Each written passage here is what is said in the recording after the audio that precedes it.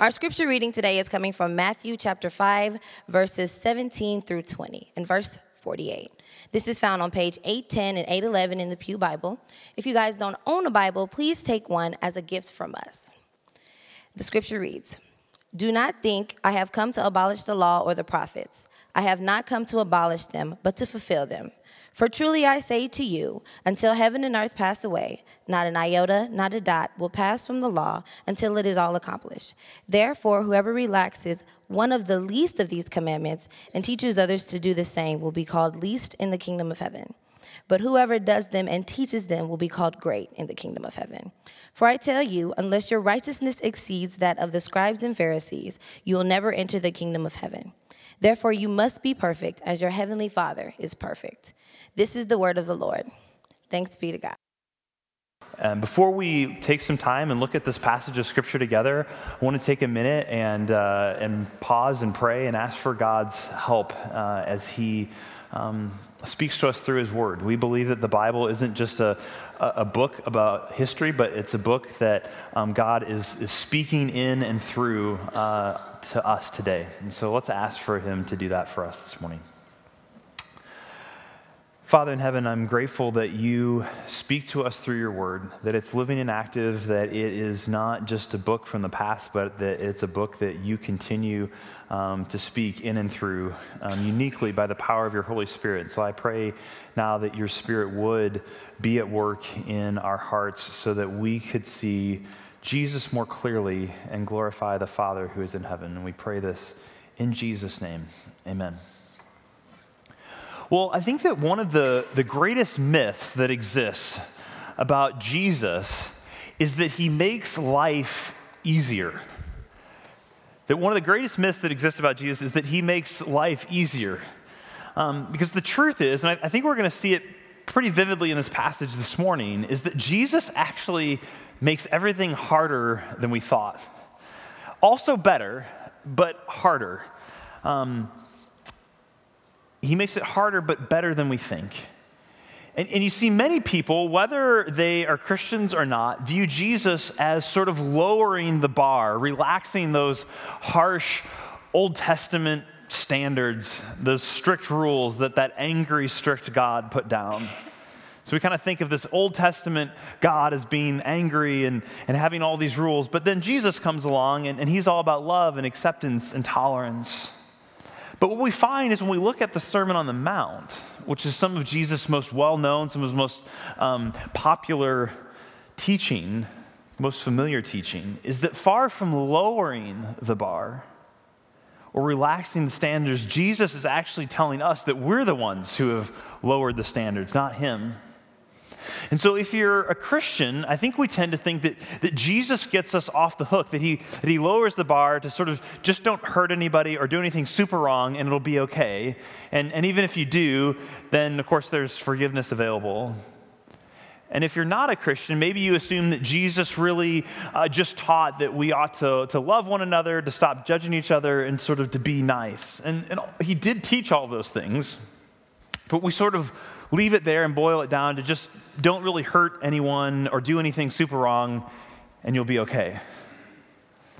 You see, every one of us has a code of conduct that we live by, a set of rules that we try to live by most of the time. And if we do, we feel like we're living okay. Because besides, we've got a good heart, after all. But we're natural-born legalists. No matter your faith situation, this is how we live life. And legalism always lowers the standard to something we can do to justify ourselves. So we say, well, I've never murdered anyone, so yeah, I'm a decent person. We point to things that we do or don't do as evidence to convict us of being a good person, of living a good life. But Jesus makes everything harder.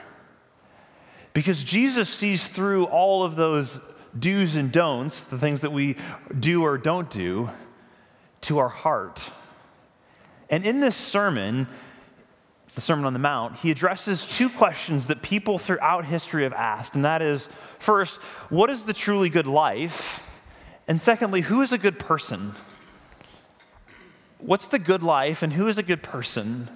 And Jesus makes it clear that the problem that we have to solve is the problem of our hearts, what's inside, this sort of constellation of our will, our emotion, our desires, where we make decisions, all of that make up this biblical idea of the heart. And you see, grace, the grace that Jesus brings, is not about lowering the standard, but it's about transforming us into the kinds of creatures who actually love the right things and they're therefore able to do the right things. So here's what grace looks like. It looks like love. It looks like righteousness and rules, if it was only so simple as keeping a set of rules, right? Because listen to what Jesus says. Do not think that I've come to abolish the law or the prophets. I have not come to abolish them, but to fulfill them. Then if you skip down, therefore whoever relaxes one of the least of these commandments, Jesus says, and teaches others to do the same will be called the least in the kingdom of heaven, but whoever does them and teaches them will be called great in the kingdom of heaven. For I tell you, unless your righteousness exceeds that of the scribes and the Pharisees, you will never enter the kingdom of heaven. The scribes and the Pharisees were two groups of religious leaders, of religious kind of a religious elite in that day. And if you're a Christian, maybe you've heard about the scribes and the Pharisees, and it tends to be pretty negative what we think about them. But if you lived in the first century and you heard about the scribes and the Pharisees, you knew them as kind of the exemplary people in your community. I mean, they were the kinds of people who you would say, I want to leave my kids with them, or if I'm going to do business, they're the kinds of people who are absolutely trustworthy. They were respected people. And they were masters of rule-making. They had rules for their rules. They obsessively concerned about saying the right thing, doing the right thing, looking a certain way. And you couldn't look better than they did. And here's the thing, rules in themselves aren't bad. But the scribes and Pharisees, they forgot that the most important thing is in here, the heart, the constellation of will and desires and emotion that guides our lives. And so you see in this passage, Jesus isn't changing the rules. He's just closing our loopholes. He's simply showing us where the problem actually lives, which is inside of our heart. He's clarifying what the rules have always been about, rather than what we've sort of reduced them to be. And he uses 6 examples in this passage to show us how we've done this. And the first example he uses is the example of anger. I had a professor in seminary who, it was one of the first days of class, looked out and said, it was a counseling class, he says, most of you in here today are angrier than you think you are. Most of you are angrier than you think you are. And I confess that in the years since I took that class, I've realized how true that really is in my own life. I mean, it's amazing, right? How quickly a boundary testing toddler or a stubborn boss or difficult client can send us into an inferno of anger. An anger that says, it's on, and I'm going to end you. This is over. Comedian John Mulaney talks about this in one of his comedy specials, and he talks about as a kid watching America's Most Wanted. And he says, I would watch America's Most Wanted as a kid and think, how could another human being kill another human being? He says, and then I grew up and someone cheated on me. And I thought, oh, okay, I totally get it. I'm not going to do it, but I totally get it. Because we've all been there, right? I mean, we're not going to do it, but we totally get it. I mean, but we're good people. I've never murdered anyone, ever. So good for me, right? Jesus says this, you've heard it said to those of old, you shall not murder. Whoever murders will be liable to judgment. But I say to you, everyone who is angry with his brother will be liable to judgment, and whoever insults his brother will be liable to the council, and whoever says, you fool, will be liable to the hell of fire. I don't think it's accidental either that Jesus uses the language of brother here. He wants us to think back through the stories of the Old Testament to the very first murder, which was a brother murdering a brother, Cain and Abel. Right after Adam and Eve fall into sin, their first two children, one of them murders the other. You've heard it said that anger and rage are fine as long as they're on Facebook. But Jesus says when it comes to your heart, anger and rage will condemn you to hell just as fast as if you had murdered someone. And look, white Midwesterners are ridiculously polite people. And if you're from a different cultural background or if you're from a different part of the country, you know this, right? And it can actually probably be frustrating because I will be over the top nice and polite and deferential, even when we're thinking something completely different and feeling the exact opposite. Things that you would never say to a classmate somehow slip out when they're not listening. And it's true, some of us are just bullies at home and at work, but other of us, there's things that we would never dream of saying to another human being that we're happy to put into our Facebook feed. So listen, by Jesus' standards, I am a murderer. I mean, no, I've never actually taken someone's life. I mean, Jesus is smarter than that. But I've murdered people's reputations, self-respect, joy.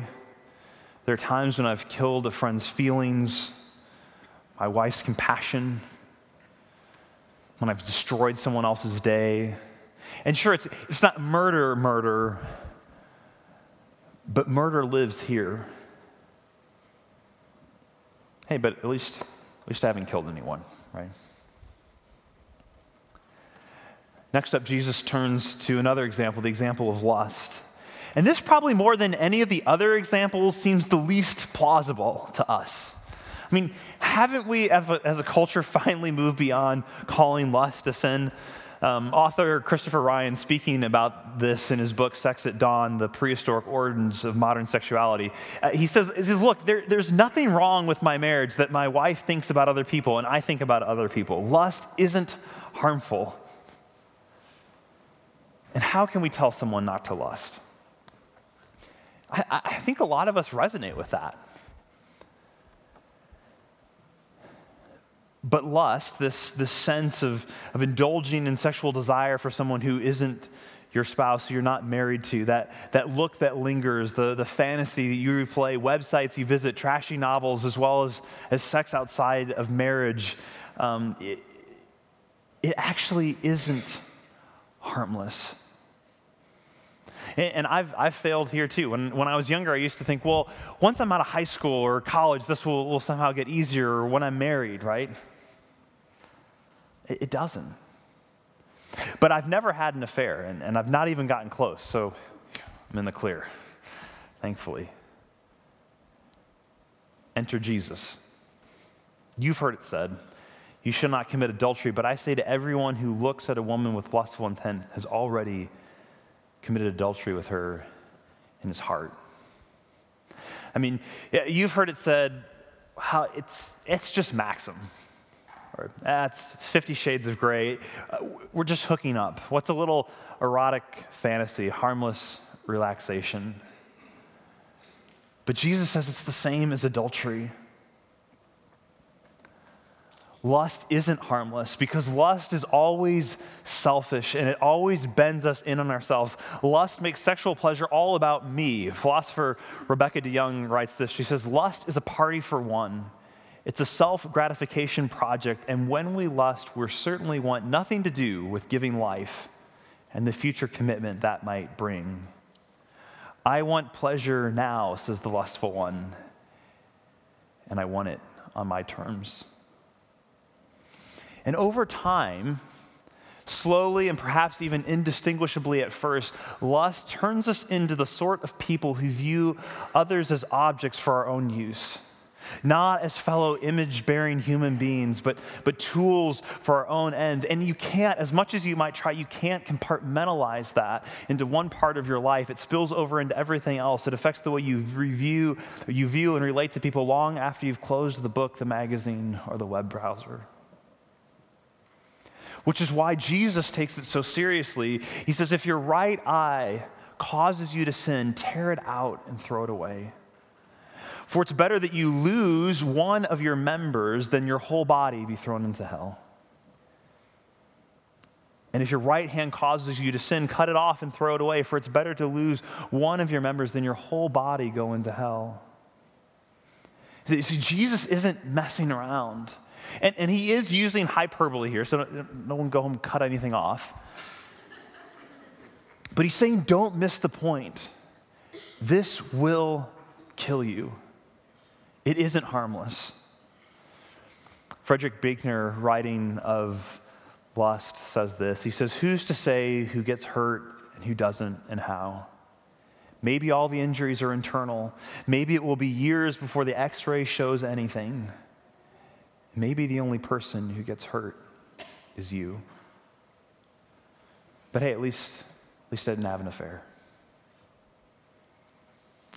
Next up, divorce. Believe me yet that Jesus makes everything harder? Now, divorce, Jesus is going to elaborate on this one quite a bit more in Matthew chapter 19, and so we'll spend more time looking at that when we get to Matthew chapter 19. So something to look forward to coming up.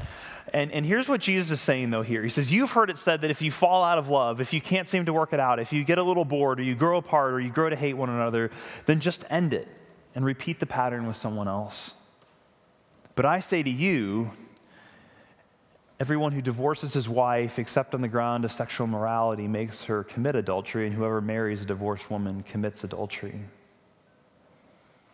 And yes, there are times when divorce is permissible, but they are few and far between. Why divorce is such a big deal, you see, is because marriage exists to show us how God loves his people. Even when we don't get along, even when we run from him. And over again, the Bible uses the picture of marriage to talk about how he relates to his people, to the nation of Israel, to the church. And when you look at it in that light, God has had the worst, longest bad marriage in the history of the world. And yet, God always pursues, always remains faithful. He will never divorce us as his people. And yet, with every marriage that crumbles in our midst, that divine truth becomes a little harder to believe. Dishonesty. You've heard it said, what's a little lie? Or in every contract, every promise, make sure you give yourself a way out. Commit, but never really commit. But I tell you, Jesus says, let your word always be true. Don't worry about saying things like, I swear, I cross my heart and hope to die, or even I promise. Just do what you say all the time, and you won't have to worry about it. So thanks, Jesus. That's easy enough. 2 more. Retaliation. You've heard it said, revenge is sweet, an eye for an eye, a tooth for a tooth. But I say to you, do not resist the one who is evil. But if anyone slaps you on the right cheek, turn to him the other also. Now, that's what Jesus is saying here. It's less about self-defense and more about revenge. And these last 2 examples are similar. So let's put them together. You see, the next one is hatred. You've heard it said, and all of us have, right, that love your neighbors, of course. Be kind to those who are like you, and at least tolerate or coexist with everyone else. And then you can do that and feel like a super loving person. To say, look how loving I am. Look at me. I love everyone who acts like me, who votes like me, who speaks the same language as me, and who loves me back. Wow, I'm awesome. I mean, Jesus says, of course, everybody does that. Everybody loves people who are easy to love. So don't think you're doing some great thing when you just love people who are easy to love. Try this, Jesus says. Try loving your enemies and praying for those who persecute. If you want to find out if you're a loving person, how do you feel about the friend who stabbed you in the back or who's let you down? How do you talk about those who are seeking to remove religious freedoms? Do you pray for ISIS? Do you pray for those who are in the political party that opposes yours? Do you actually seek the good of the person that you just can't stand? Now, I know a lot of you don't have that person in your life, but imagine if you had someone in your life who you just couldn't stand, would you actually seek their good? That's when you begin to find out if you're really a loving person. And at this moment in the sermon, you can actually sort of picture people who have been gathered around Jesus listening to this, sort of laughing and having a stunned look on their face and starting to walk away and say, Jesus, this is just too much. And sort of Jesus saying to those who are left in the crowd, I mean, I could do this all day, folks. Just keep throwing rules out, and I'll keep showing you how I bring the true interpretation, the depth of the heart to this. So how are we doing as a church?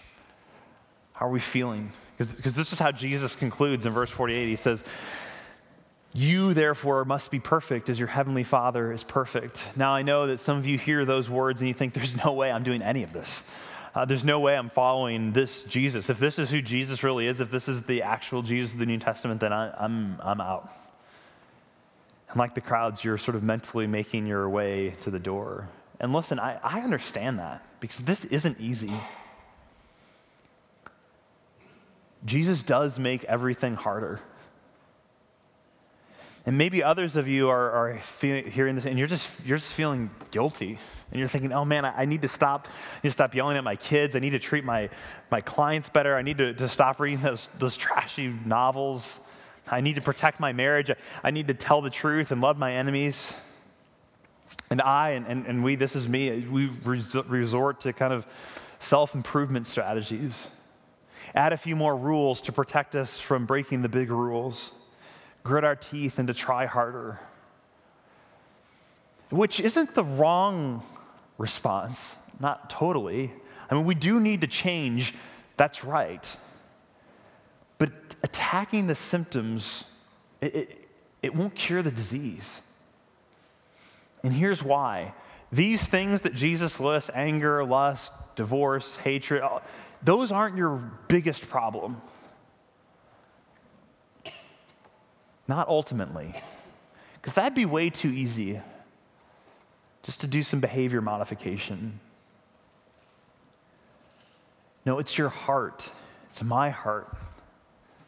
It's killing me. You see, all those things that Jesus lists, those are just signs that deep down we don't really want anything to do with God. We don't really want him. That we think if we can just appease him by obeying a few rules, then he'll leave us alone and let us do what we like. But that approach to God will kill you. Because it's not about keeping rules, it's about having a relationship with him. And that's how Jesus makes everything harder. He isn't changing God's laws. He's simply applying them where they've always belonged, right to our hearts. And the problem is that my heart is ugly. And yet we honestly think that a few little sort of tweaks and adjustments to our behavior will fix us. So I'll do better next time. After all, I have a good heart. But have you ever noticed that when we use that phrase, a good heart, it's almost always in the context of someone doing something terrible. You can almost sort of hear like Hitler's grandma saying, oh, that Adolf, but he's got a good heart. Right? That's how we, they do bad things, but after all, he has a good heart. And it's like when a celebrity or a politician or pastor gets caught doing something wrong, and so they apologize. And how many times have we heard them say something like, well, that just wasn't me. Because the real them would never do something like that. But if it wasn't you, who was it? Because you are you. Which means that we don't just need new and better rules, because whenever we do something wrong, that thing lived in our hearts before it lived anywhere else. We don't just need new and better rules, we need new and better hearts. You see, Jesus makes everything harder, but this is also how he makes everything better. And if you're his, if you've trusted him, if you're a follower of Jesus, right now, he's in the process of making you into the kind of person who can actually begin to live this out. Now, you actually may not want him to do that work yet, but he's going to do it, and he is in the process of doing it. C.S. Lewis describes how we often come to Jesus to fix our marriage, or to help us with our family, or to help us connect with our job, or to stop an embarrassing habit or sin. And to put it bluntly, we just come to Jesus to make us feel better about ourselves as a sort of a means of self-help. But Lewis writes this. He says, Jesus will come and he will cure it all right, but he will not stop there. That may be all you asked, but once you call him in, he will give you the full treatment. Make no mistake. He says, if you let me, I will make you perfect. The moment you put yourself in my hands, that is what you are in for, nothing less. And he gives this great metaphor of a house. He says, imagine yourself as a living house, run down, beat up, and you sort of ask him to put a fresh coat of paint on and fix the roof, and he does all that stuff, and you sort of knew those things needed to be done. But then he starts tearing down walls and adding new levels and a wings and the courtyard, and all of it hurts terribly. And Lewis writes, you thought you were going to be made into a decent little cottage. But he is building a palace. He intends to come and live in it himself. And the job will not be completed in this life, but he means to get us as far as possible before death. And so just begin to imagine a community that is free from anger. And not just murder, but free from all that internal and external pain. A community free from lust, not just lust, but any exploitation of another human being, and intimacy, true intimacy and pleasure and delight that we were created for. A community of people whose marriages last, a community of people who mean what they say always and follow through always, where revenge is dead and everyone, even the hated, are loved. And that's a community of salt and light. That's the kind of community that becomes a city on a hill. And so how do we do that? How do we become that kind of community? Well, this morning, this is a lifelong project, right? But here's three beginning steps. First, I think we've got to admit how wrong we usually are. To stop making excuses, to stop telling ourselves, well, I do some bad things, but I've got a good heart. Because Jesus began his ministry back in Matthew chapter 3 with a really short, simple sermon, and that sermon was repent. Saying the only way to really make progress in life is to turn around and go back the other way. To admit that you're wrong and to follow Christ. And it's not just the starting point of the Christian life, but it's the daily posture of everyone who believes. And Jesus began his ministry with that message: repent, for the kingdom of heaven is at hand. Second, focus more on your heart than on your behavior. Second, focus more on your heart than your behavior. Because behavior matters, and I'm not minimizing that at all. So if you can help to begin change your behavior by putting in a filter on your internet, or by exercising more to relieve stress so you're not such an angry person, do those things. That's great. But don't ever deceive yourself into thinking that that ultimately solves the problem. Because your heart is where it lives. So focus on your heart. How do you do that? How do you actually begin to focus on your heart? Well, this is where the spiritual disciplines come in.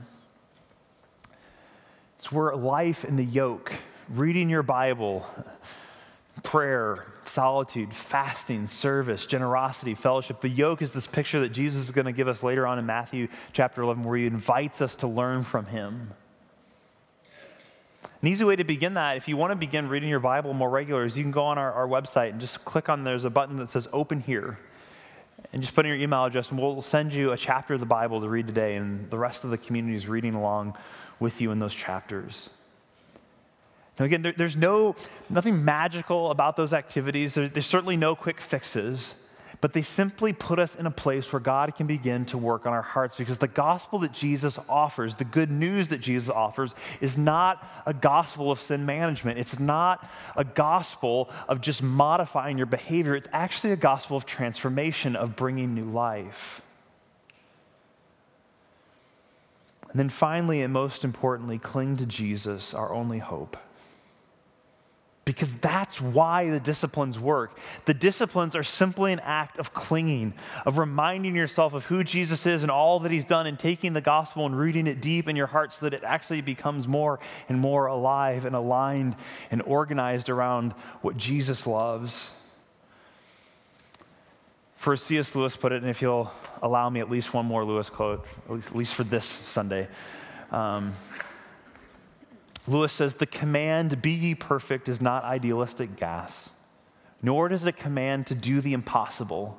Jesus is going to make us into creatures who can actually obey that command." Do you believe that?